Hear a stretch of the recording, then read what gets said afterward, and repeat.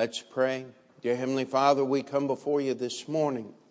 And Lord, we bow our heads in prayer because we want to acknowledge that you are the only God, that there are none like you. There are none that are even worthy of being compared to you. Lord, you have given us so much. And we want to offer the songs that we sing as an offering of praise to your holy name. We ask that you would help us to sing in a way that from the heart that would make them worthy of your praise and your glory. Lord, we ask you to be with this special music, that it would touch our hearts and bend them, incline them more toward your word and your way. Lord, I pray for the preaching this morning, that I'd be able to simply and honestly and completely communicate the message that is in God's word. Lord, one that we know, but one that we need to hear again. Lord, when it comes to the time of invitation, that we would not harden our hearts to the leading of the Spirit. And Lord, that we would surrender ourselves anew and afresh and commit ourselves to your service through this coming week. We pray for the offering, Lord, that as we give just a portion of what you've given unto us, that you would be honored and glorified in it, that you would multiply it for your use. Lord, we thank you for your goodness and your grace. And Lord, we ask that you would use us to bring glory to your name. In Jesus' name we pray. Amen. Please remain standing for the next hymn. Of 2 Peter. 2 Peter.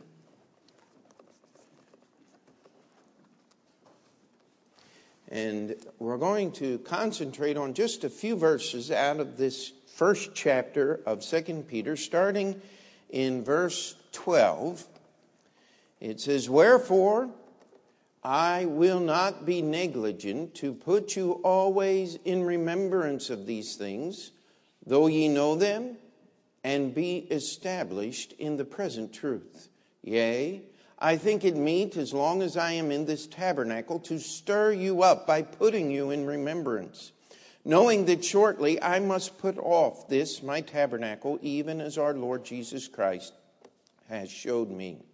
Moreover, I will endeavor that ye may be able, after my decease, to have these things always in remembrance." Now, this year we've not made a big deal about it, but how many know what Sunday this is? Just a few. This is our church's anniversary. We are 21 years old today.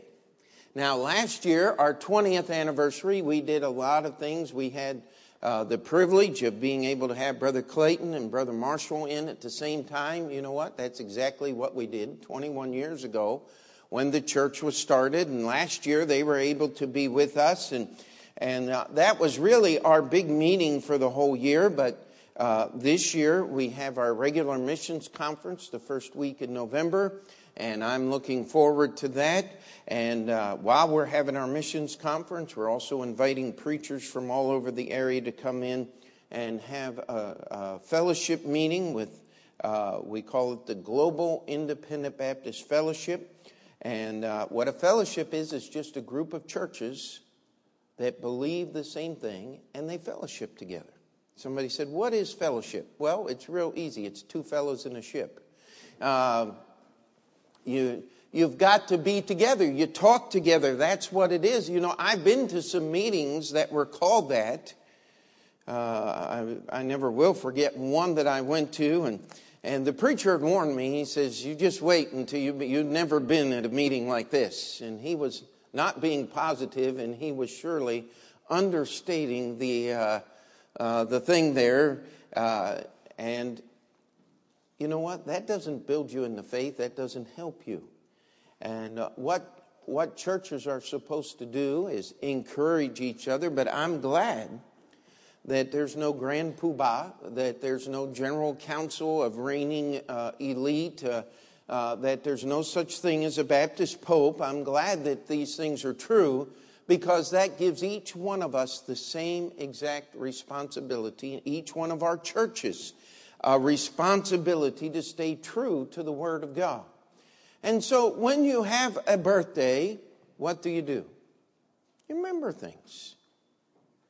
I've got a screensaver on the computer there, and when I leave it sit too long, it goes into the picture files and just starts randomly accessing pictures. And last year we went through and scanned a whole bunch of... How many people remember what a photograph actually is? The digital age, everything is there. And so we scanned all these old photographs and everything for the presentation we did with the history. And so I'm sitting there looking at the screen, and all of a sudden here comes this young, skinny fellow holding this little baby. And I'm saying, who is that? Well, that was me 20 years ago. And now I'm just an old fat man still holding little babies. Amen.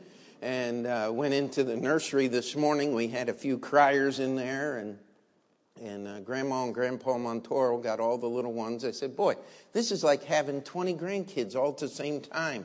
This is pretty cool in the church nursery, and it was a good time.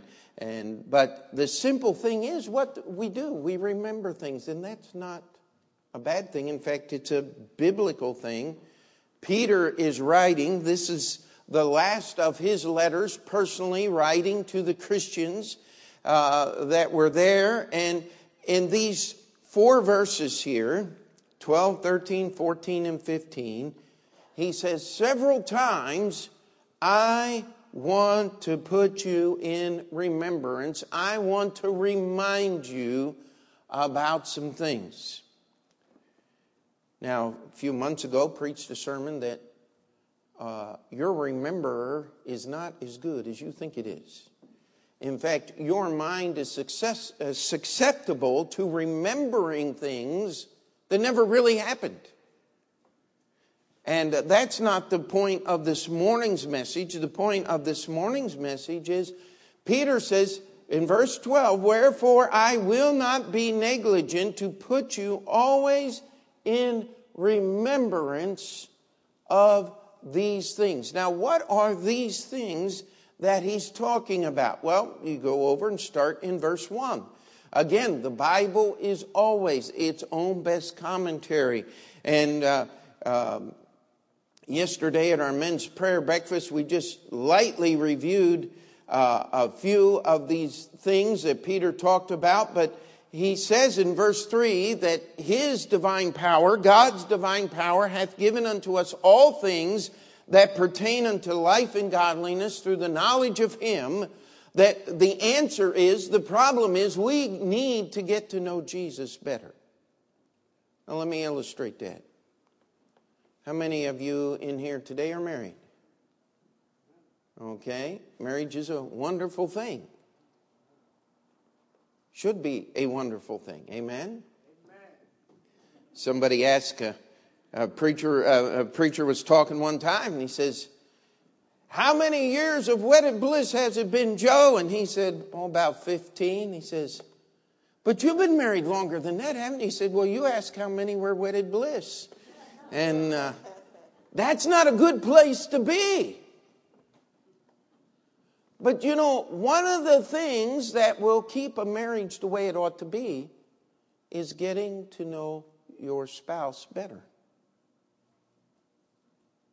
You know what? You can spend your whole life with a person and never really know them if you're not careful. We live in New York City. It is the biggest collection of strangers on the planet of the earth, is it not? I mean, we see people walking down the street. We say hi to them. We see them every day. We don't even know their name. Listen, if you're going to have a relationship, you're going to have to review things. You're going to have to remember things. In fact, if you're not careful, what's going to happen is you're going to start remembering things a little different than the way they happened, and you're going to move from where you started. In fact, that's what Peter is talking about here. He says in verse 12, he says, I'm not going to be negligent to put you always in remembrance of these things, though ye know them, and be established in the present truth. He says, you know what I'm talking about. You know that you need to get to know Jesus better. You know that you need to go through and add to your faith. There are things, God saved you, but He expects you to do some things. If you're going to maintain that relationship, you're going to have to add to your faith virtue. Boy, that's a word that's forgotten today, is it not? Virtue. Wish I had time to preach on this. I mean, that is a powerful purity, is virtue. It's not just clean, it's not just pure. It's a purity that reaches out and changes things. You know, that's something that used to be a part of American society. That's something that used to be one of the defining marks of true Christianity. Why have we lost it? Because even though we know these things and are established in them, if we don't take time to remember them and go over them, what happens is we get comfortable with truth. What is the statement everybody uses? You're not supposed to use cliches in sermons, but familiarity breeds what? Familiarity breeds contempt. You know what? Sometimes you can get so familiar with the Scriptures that what you say is, oh, that's just Bible. Oh, wait a minute. Did you hear what you said? In fact, how many of you have studied the story of Jesus? We're finishing up the book of Acts now, but in our Sunday school time we went through, and one of the themes of the life of Jesus was the arguments and the strife between Jesus and the chief priests and the Pharisees, the religious leaders. What was going on? Well, the problem was they had gotten so familiar with the Bible that they said, you know, our job is not just to keep the Scriptures, it's to protect the Scriptures. And they begin developing all of these little rules and regulations that would help them protect the Scriptures. Now, let me just make a statement here. If this is God's Word, then He'll protect it. He doesn't need your help. Because when you stop obeying the Scriptures and start protecting them, did you get what I just said? You see, you don't need to protect God's Word. God's Word will protect you. But if you don't remember these things, even though you're established in this truth, you're built up in this truth. If I were to ask anybody that's been attending this church any period of time, do you know for sure you're saved? How many of you would be able to say, yeah, I know for sure I'm saved? And I'd say, how can you prove to me that you know for sure you're saved? What would the answer be? Well, Pastor, I did what the Bible said. How many of you remember the joy in your heart the day you got saved? How easy is it to get caught up in just living and forget about what Jesus did when He saved us? You see, even though we're established in this truth, never get tired of truth. If you do,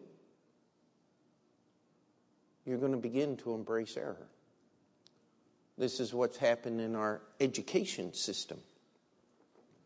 We've gotten so tired of 2 + 2 = 4 that it doesn't matter anymore. Well, wait a minute.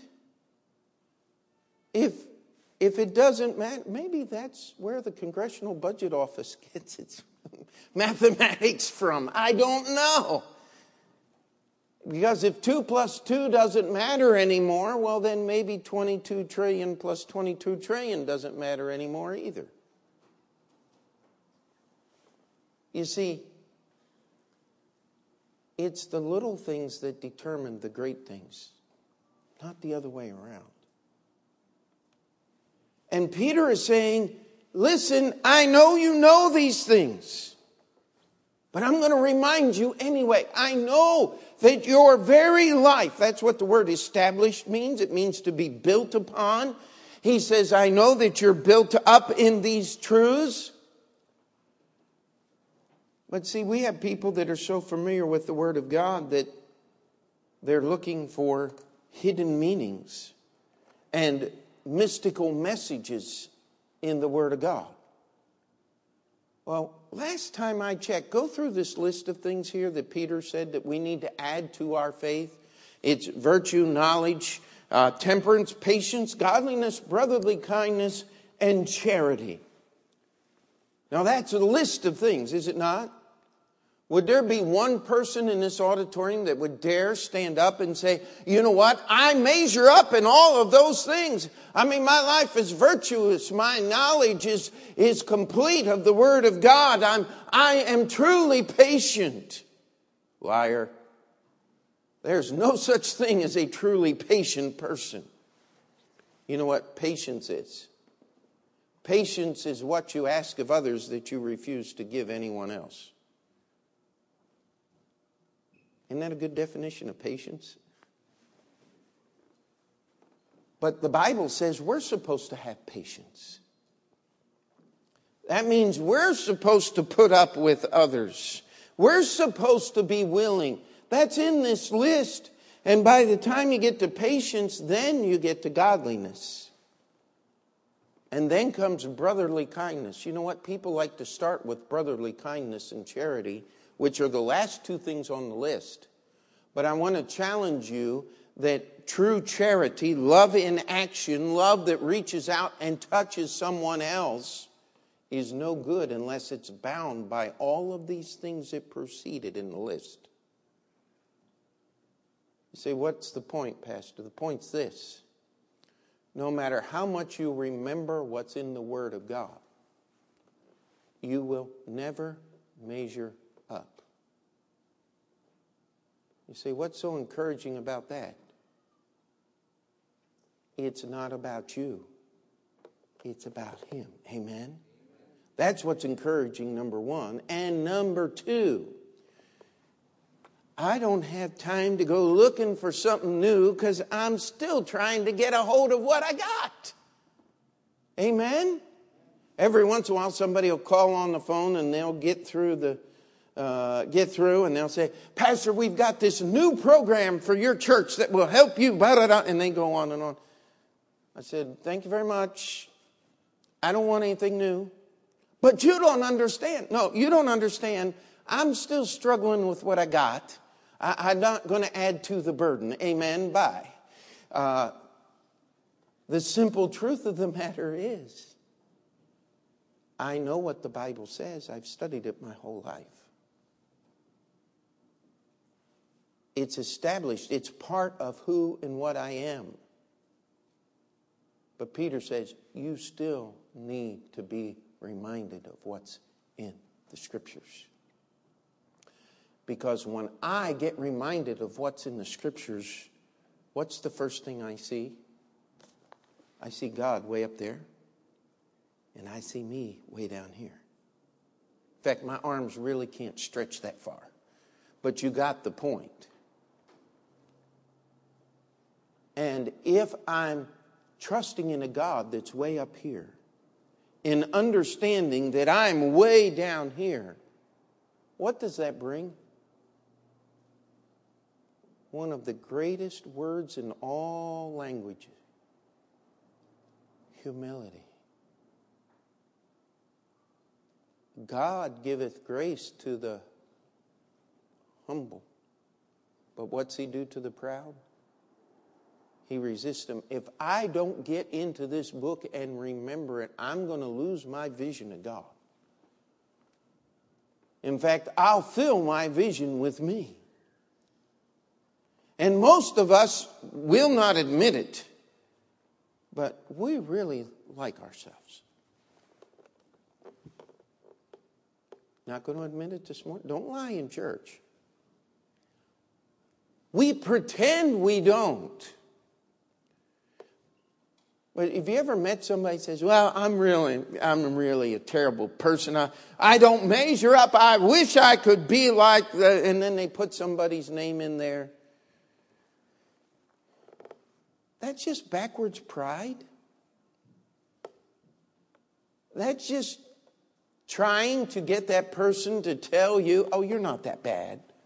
Yeah, tell me more. Yeah, okay. Oh, I love it.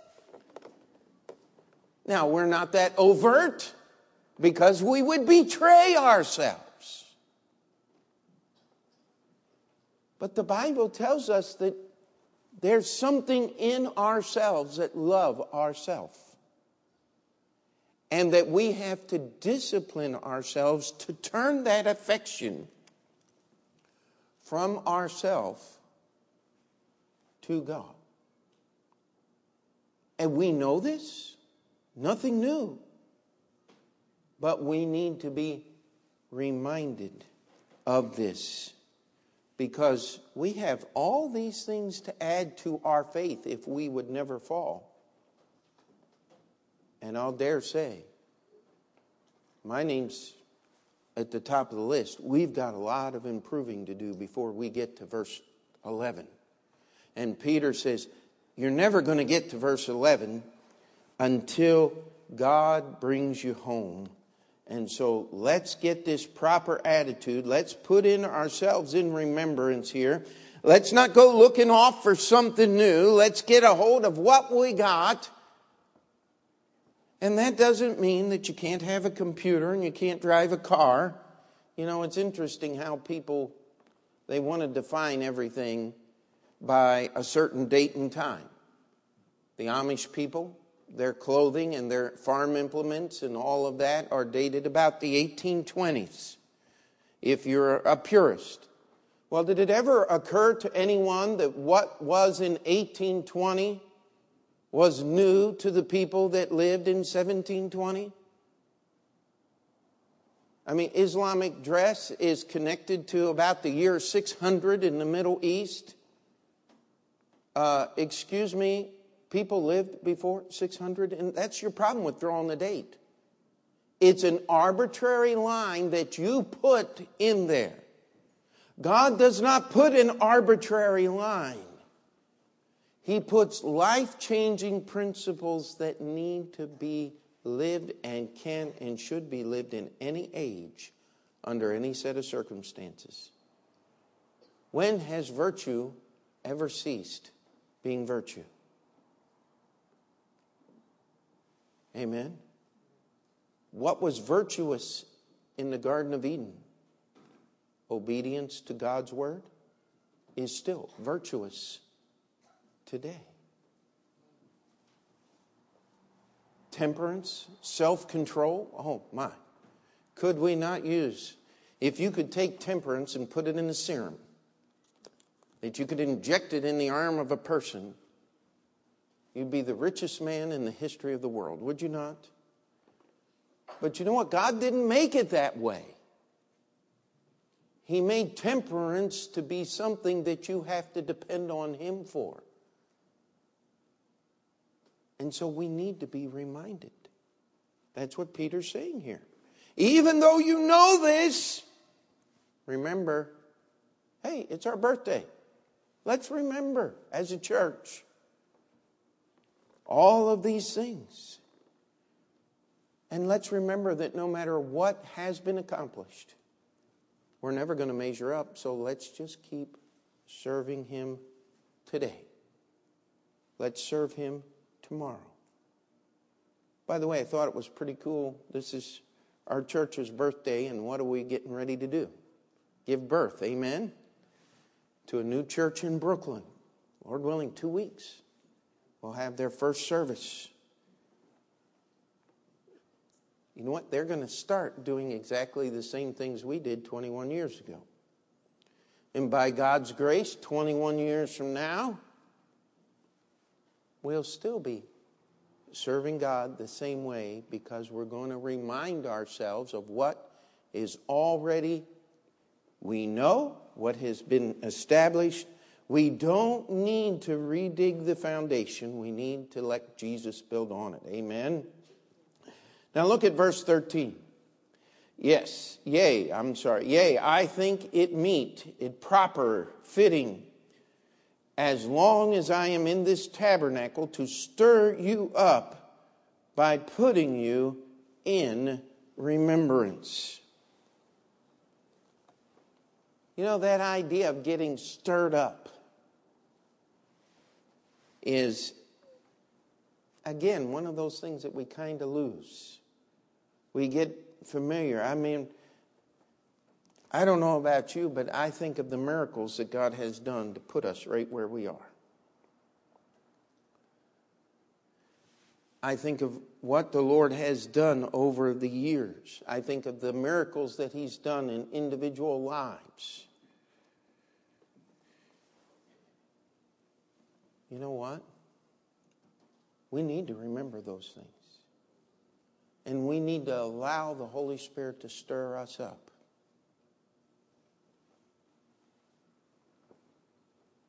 How many of you were here when we were $150,000 short in our building payment? There weren't that many. They remember those days. And I'll tell you what. I knew God was going to do something, but I had no idea what it was.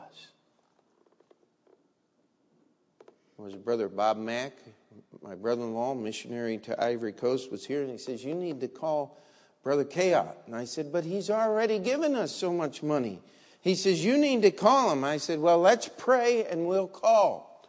And so I prayed, and it was like the week before Christmas, and I'm going, this is just really stupid, calling this guy a week before Christmas, needing all this money, more money than he had ever given us in the past. And so I just dialed the number, and guess who picked up the phone? Ward Kayot. Hey, how you doing, Brother Montoro? Wanted to know how things were. I said, well, we're a little short on our payment this year. He says, how short? I said, $150,000. Oh, really? Well, we'll be praying about it. Click. He hung up. I was going, wow, that was a great conversation. Okay, we got a lot accomplished. Sends me an email a week later. It says, checks in the mail, hope it helps. Now, what's that supposed to mean, my friend? How many of you know how much the check was for? The check was for $150,000. Could I tell you something? It helped.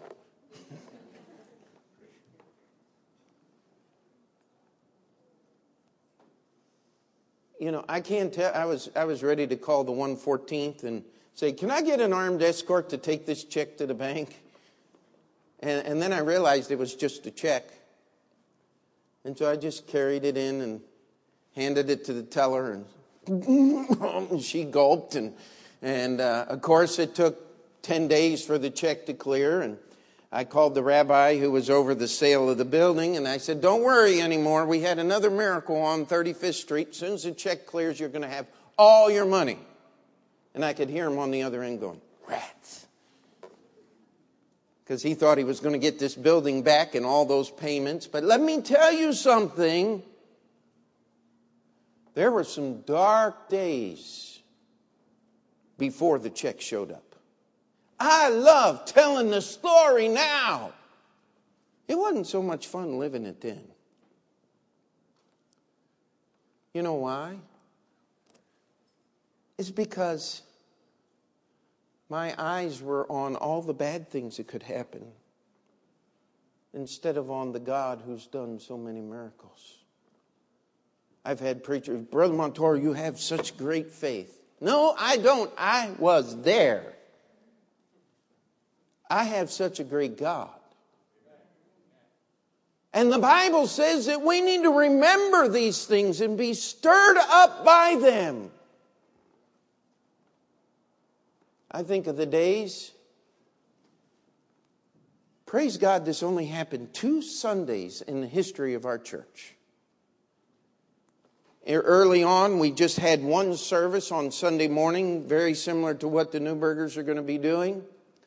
And so during the preaching time, my wife would teach Sunday school to the little children, which happened to be ours, by the way. And 2 Sundays, she took the Sunday school out, and guess who was there?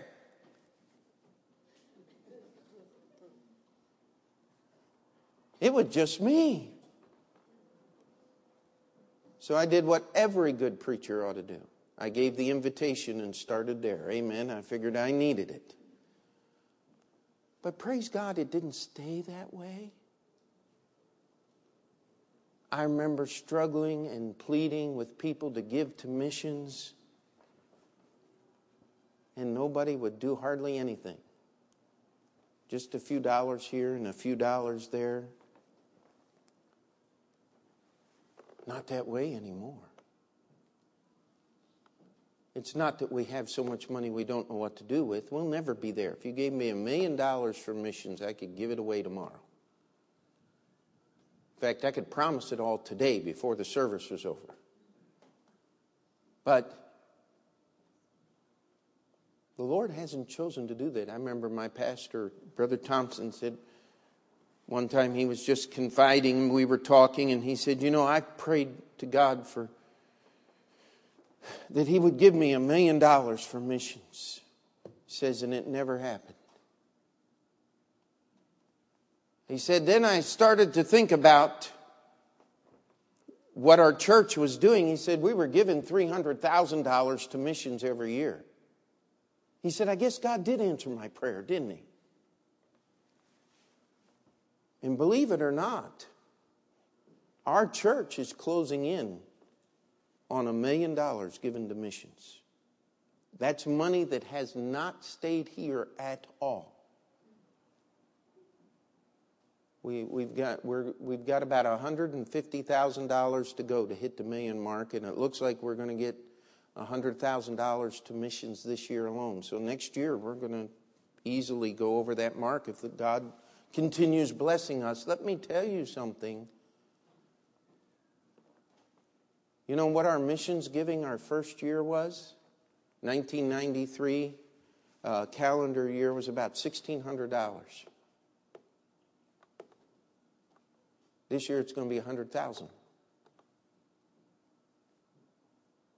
We need to remember those things.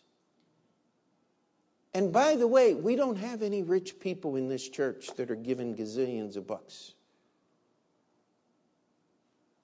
It's individuals giving what God has laid upon their heart. And it is wonderful in our eyes. Amen. Peter says you need to remember some of these things and allow your heart to be stirred.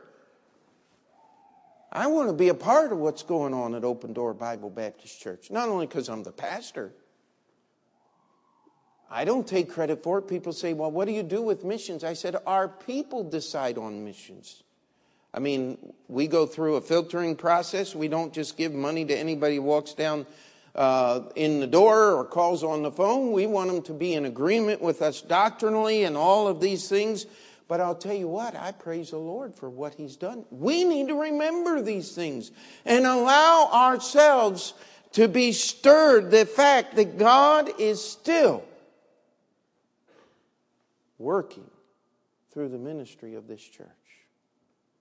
I mean, I wish we had somebody walk down the aisle every week and get saved.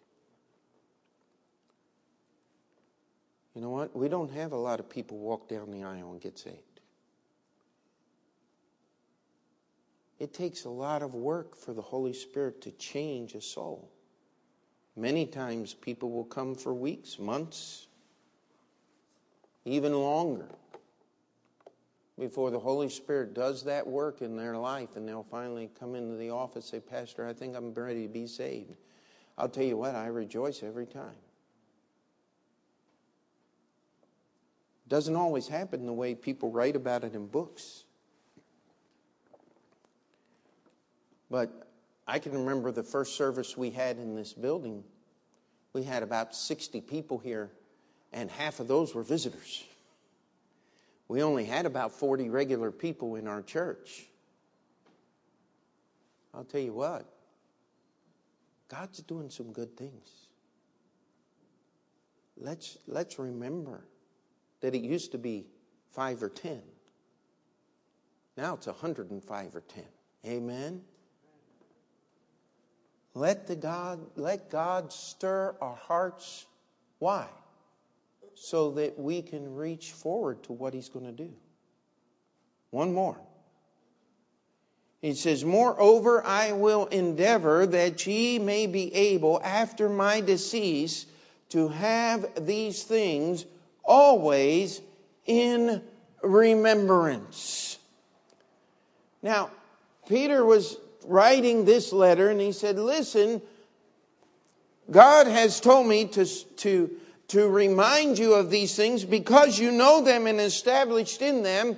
That doesn't mean that you're always going to have them. You've got to remember them. You've got to go over them. He said, I'm going to die here fairly soon. The Lord has explained and told Peter how he was going to die. And Peter understood it. Jesus understood it. But I'll tell you what, I don't understand what Jesus was saying. Somebody said, well, Peter was crucified. That's not what Jesus said. He said, there's going to come a day when another man girds you and takes you where you wouldn't want to go. I have no idea what that means.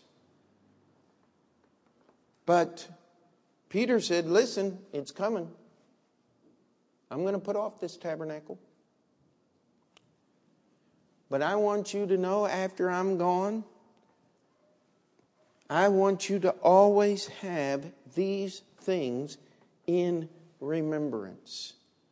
Now, look with me in verse 16, and we're not going to cover this whole passage this morning, but that little word for connects what's in these verses with the reason why Peter wants them to have all of these things in remembrance.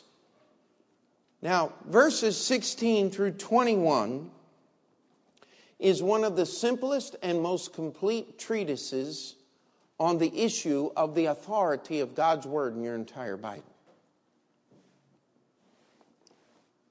Peter covers that subject thoroughly here. You see, there's an awful lot of things that go on. And people remember them and they celebrate them. And they really weren't that good. Sometimes people remember and celebrate things that weren't even true. I mean, where did the Easter Bunny come from?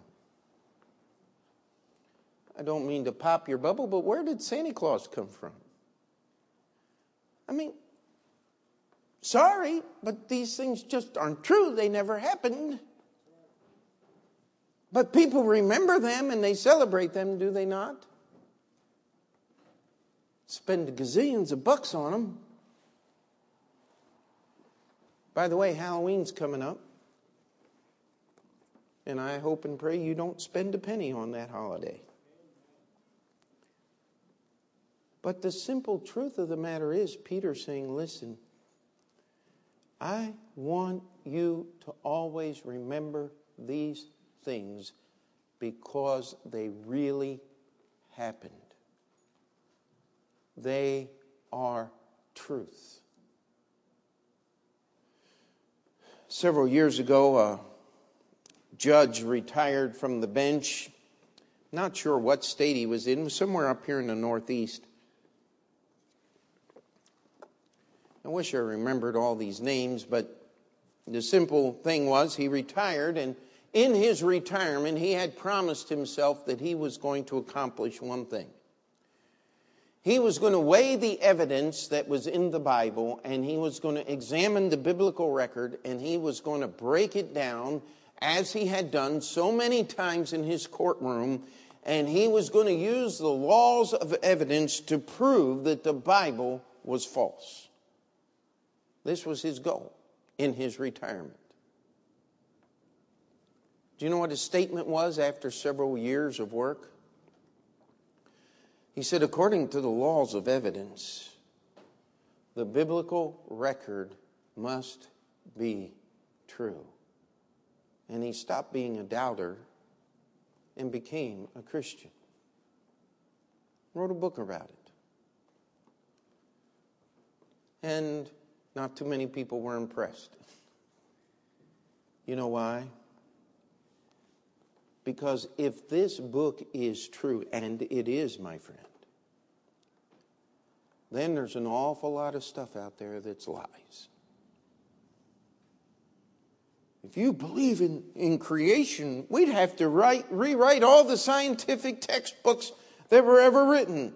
No, not all of them, just the new ones, just the last 50, 80 years. I mean, the simple truth is, evolution isn't science. You can't put a whole bunch of chemicals in a pot and zap it with a lightning bolt and get a living thing in the pot. I said, but don't you remember the experiments in abiogenesis in 1950s that set the whole base for everything? Yeah, they were conducted in a methane atmosphere which doesn't exist on planet Earth.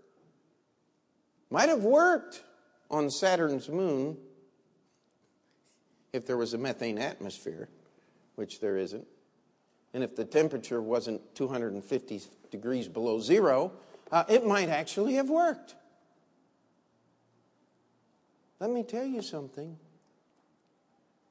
Peter says, for we have not followed cunningly devised fables, when we made known unto you the power and the coming of our Lord Jesus Christ, but were eyewitnesses of his majesty.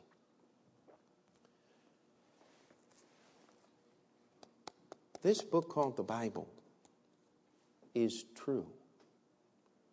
In every verifiable measure that you can test against things recorded in this Bible, it proves itself true. But you will never accept it as truth because of the proof that is out there. That's one of the mistakes of some of the modern Christians is, if we could only defeat the evolution. No, it takes more faith to be an evolutionist than it does to be a creationist, my friend. It takes a tremendous more amount of faith.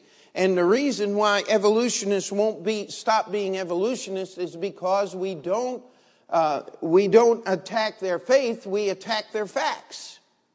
And facts and faith sometimes don't mix. People will believe things through faith that just simply aren't true.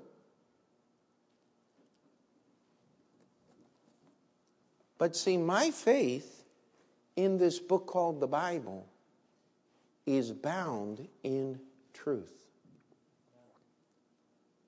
I can verify things in this Bible that men have denied for centuries. Around the beginning of the 1900s, German rationalism, a movement that raised itself and to deny everything that was miraculous or God-given about the book of the Bible.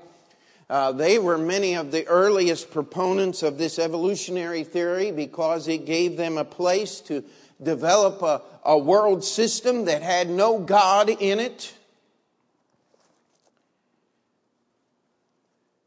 And they worked and they worked and they denied and they denied until they had a Bible that was just a storybook. You know what? People believe that.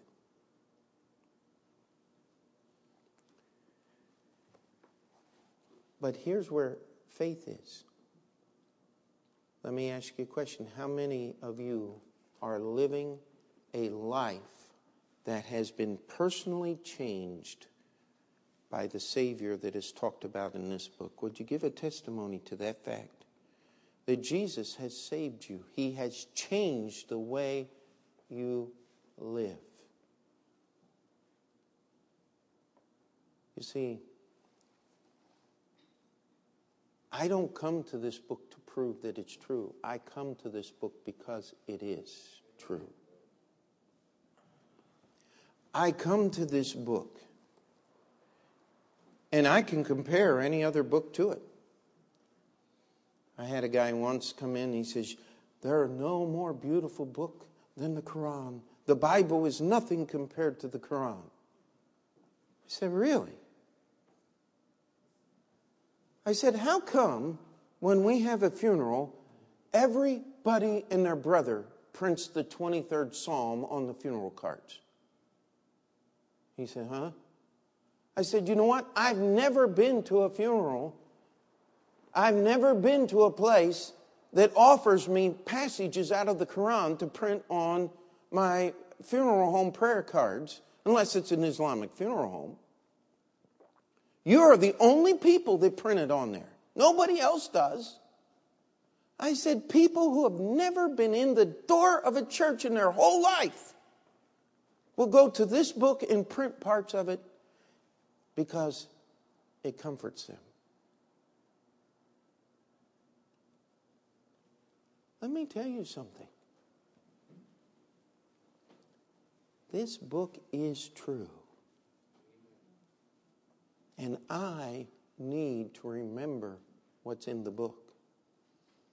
No moral system invented by mankind, no other religion. It's amazing. It was Gandhi who said that the moral principles that Jesus taught were the highest that was ever taught in human history. Then he said, I'd become a Christian if it weren't for people who called themselves Christians. Are you going to let a hypocrite be your excuse for missing heaven? I'm not. I mean, people lie about it. What don't people lie about? Does the fact that people lie about what's in the Bible change what's in the Bible?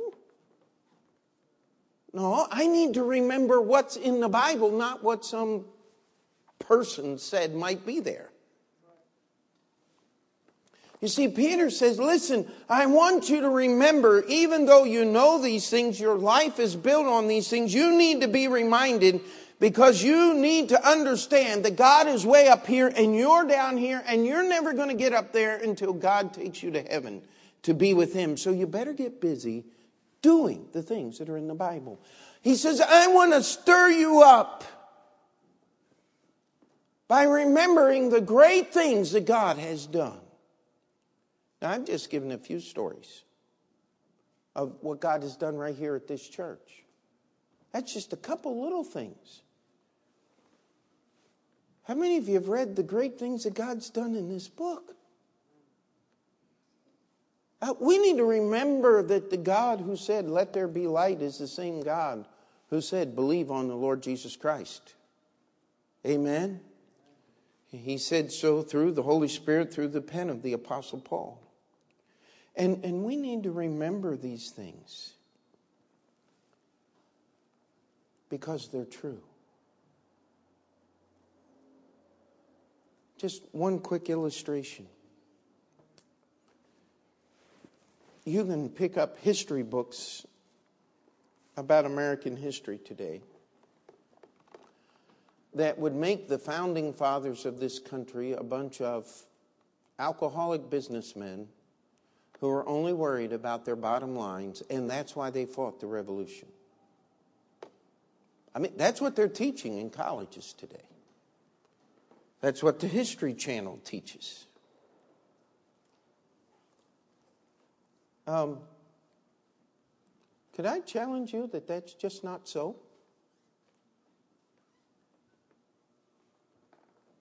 That George Washington did what he did not because he would be profited by it. In fact, he had to borrow money to come to New York City so he could be inaugurated as the first president, because he didn't want to sully the office of the President of the United States by not showing up as formally and as properly as he thought he should. And what he was talking about was not elegance, but just a proper carriage and driver and people to attend him to show that he was a man of position. I mean, that's just the way it is. I mean, we've degenerated to the day was, hey, George, how you doing? I mean, what has happened? I'll tell you what's happened. We don't remember our history. And we've not allowed our hearts to be stirred by the picture of George Washington, who was the general of the Continental Army, going out in the woods, in the trackless wilderness, to find a place alone that he could get down on his knees in the snow and implore God for the safety of his men and wisdom to make decisions. And by the way, that didn't happen in 5 minutes of prayer, my friend. There are multiplied stories tell how that once he was a guest, unknown by the people who owned the house, and he was traveling incognito, we might say, and the owner of the house asked him to join them for prayers, and he joined them for Bible reading and prayers before they turned in. And then the father, the owner of the house, said he happened to walk by the room, and he said he could hear him praying well into the night, pleading with the God of heaven to give them safety and to give wisdom to make decisions. He said, it was then I figured out that our guest probably was General Washington. Tell you what, you need to allow some things to stir your heart. But you know what? We've forgotten what's true anymore. That's what's wrong with our country. We just don't remember the truth. You know, there's a little truth out there that you cannot spend more money than you have. Only the government gets away with it. But they're not going to get away with it forever. It's just a little truth, but you know what? We forgot about it. And that's one of the reasons why we're in the mess. We've forgotten that character matters.